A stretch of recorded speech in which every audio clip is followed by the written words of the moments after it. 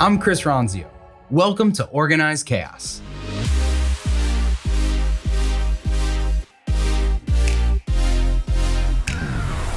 Welcome to Organized Chaos. Take a page out of other business leaders' playbooks and get candid advice from Chris Ronzio. People, processes, productivity, and how to organize your life around it all.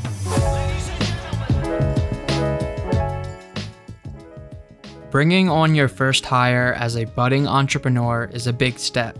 It can be difficult to know when you need to make that hire and if you can afford it. Luckily, this is one of the most common questions Chris receives from other entrepreneurs, and he's got answers.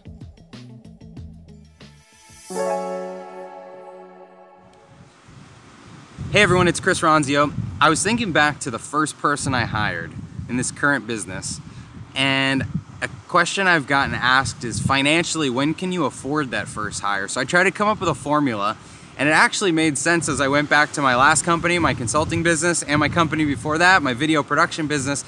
So I think this sticks, and I'm curious to hear what you think. So I think you can hire the first person when you can afford 50% of their annual salary within 3 months.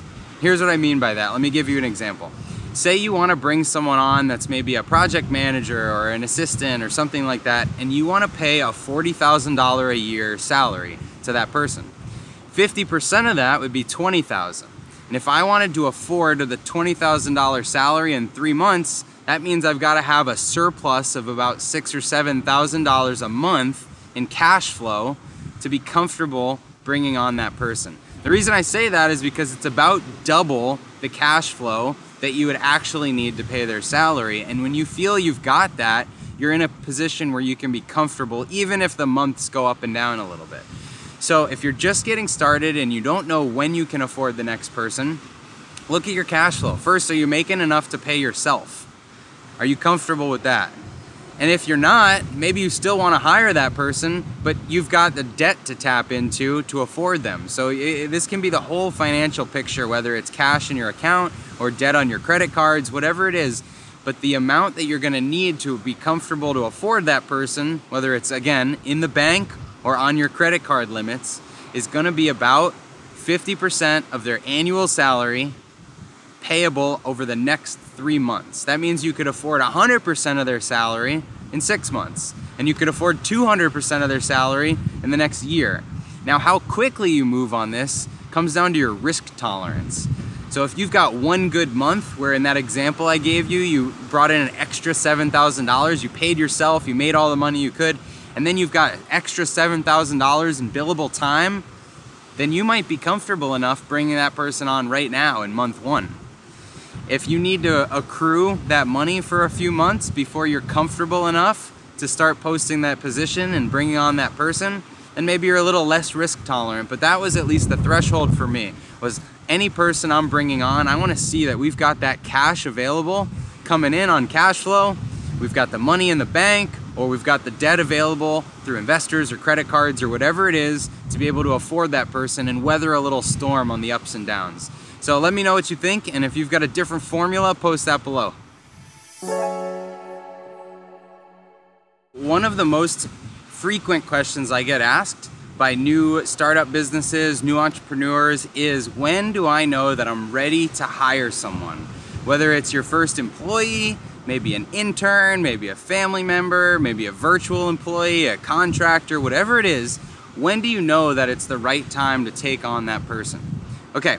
So I've shot a separate video about when you can actually afford it. There's a specific formula of when you can afford that. Check that video out. But when you know it's the right time is when you're over capacity on tasks that are undervalued. You're over capacity on tasks that are undervalued. So let's say you start your business and you've got some kind of craft that you're awesome at. Maybe it's web design. Maybe it's doing massages. Maybe it was like my first business, which was video editing. When I was video editing, I was getting $50 an hour, and if someone told me they would fill up my full-time schedule of $50 an hour video editing, I would have been so pumped and couldn't even believe that that was a possibility. So that's the mindset you have when you're first getting started, is what is my hourly rate, and how do I fill up 40 hours a week or 50 or 60 hours a week with doing that thing? That's what you think when you start. But then the busier you get, You bring on more and more customers, and the little things start to creep in. Like, I've got to take mail down to the mailbox to pay bills or go to the post office. I've got to do sales calls with people that are not paying me yet, but they might pay me in the future. I've got to answer emails or answer phones or voicemails that people leave. I've got to do prepare my taxes for my CPA. You know, there's all these little things that start to work into your life that take up time. And so what happens is that thing that you do, that craft, the massages you give or the editing time or the websites you design, that time gets cut into. So you don't have 40 or 50 hours a week to do that thing. You maybe only have 20 or 30 hours a week because the rest of the business starts to take up time. So let's say you're at 100% capacity and your week is just filled. You can't possibly fit in another hour of stuff. So when you're wanting to hire someone, you want to take your capacity down to maybe 60%. So you want someone else to come in and scoop up all of the lower value things, the things that don't require your expertise to do, so that you can get back to doing the thing you do well. It's why lawyers have paralegals and legal assistants. It's why doctors have nurses and you know, medical other practitioners in the office, because when something that you do is so valuable, you want to do it the most that you can. You want to bill the most number of hours that you can.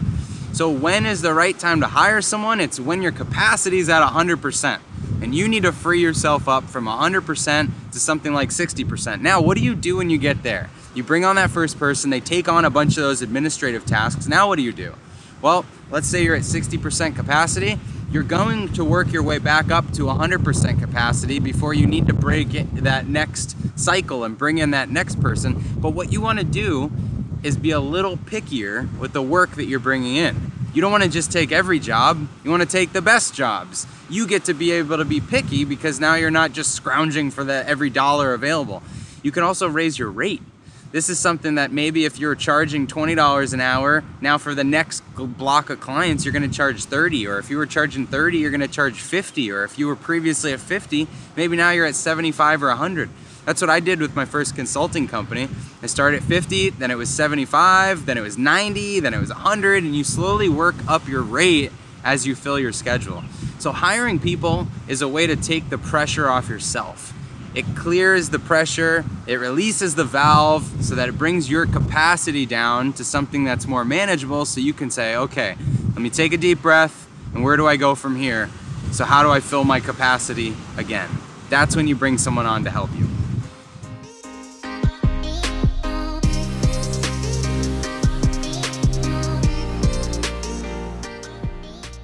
Hey, thanks for listening to Organized Chaos. If you liked this episode, be sure to subscribe and leave a review, or share it with anyone in your network that you think could use this information. If you want to connect with me personally, please text me 480-531-8411, or connect with me anywhere on social at Chris Ronzio. Or you can connect with Trainual at Trainual, just like a training manual. See you next time.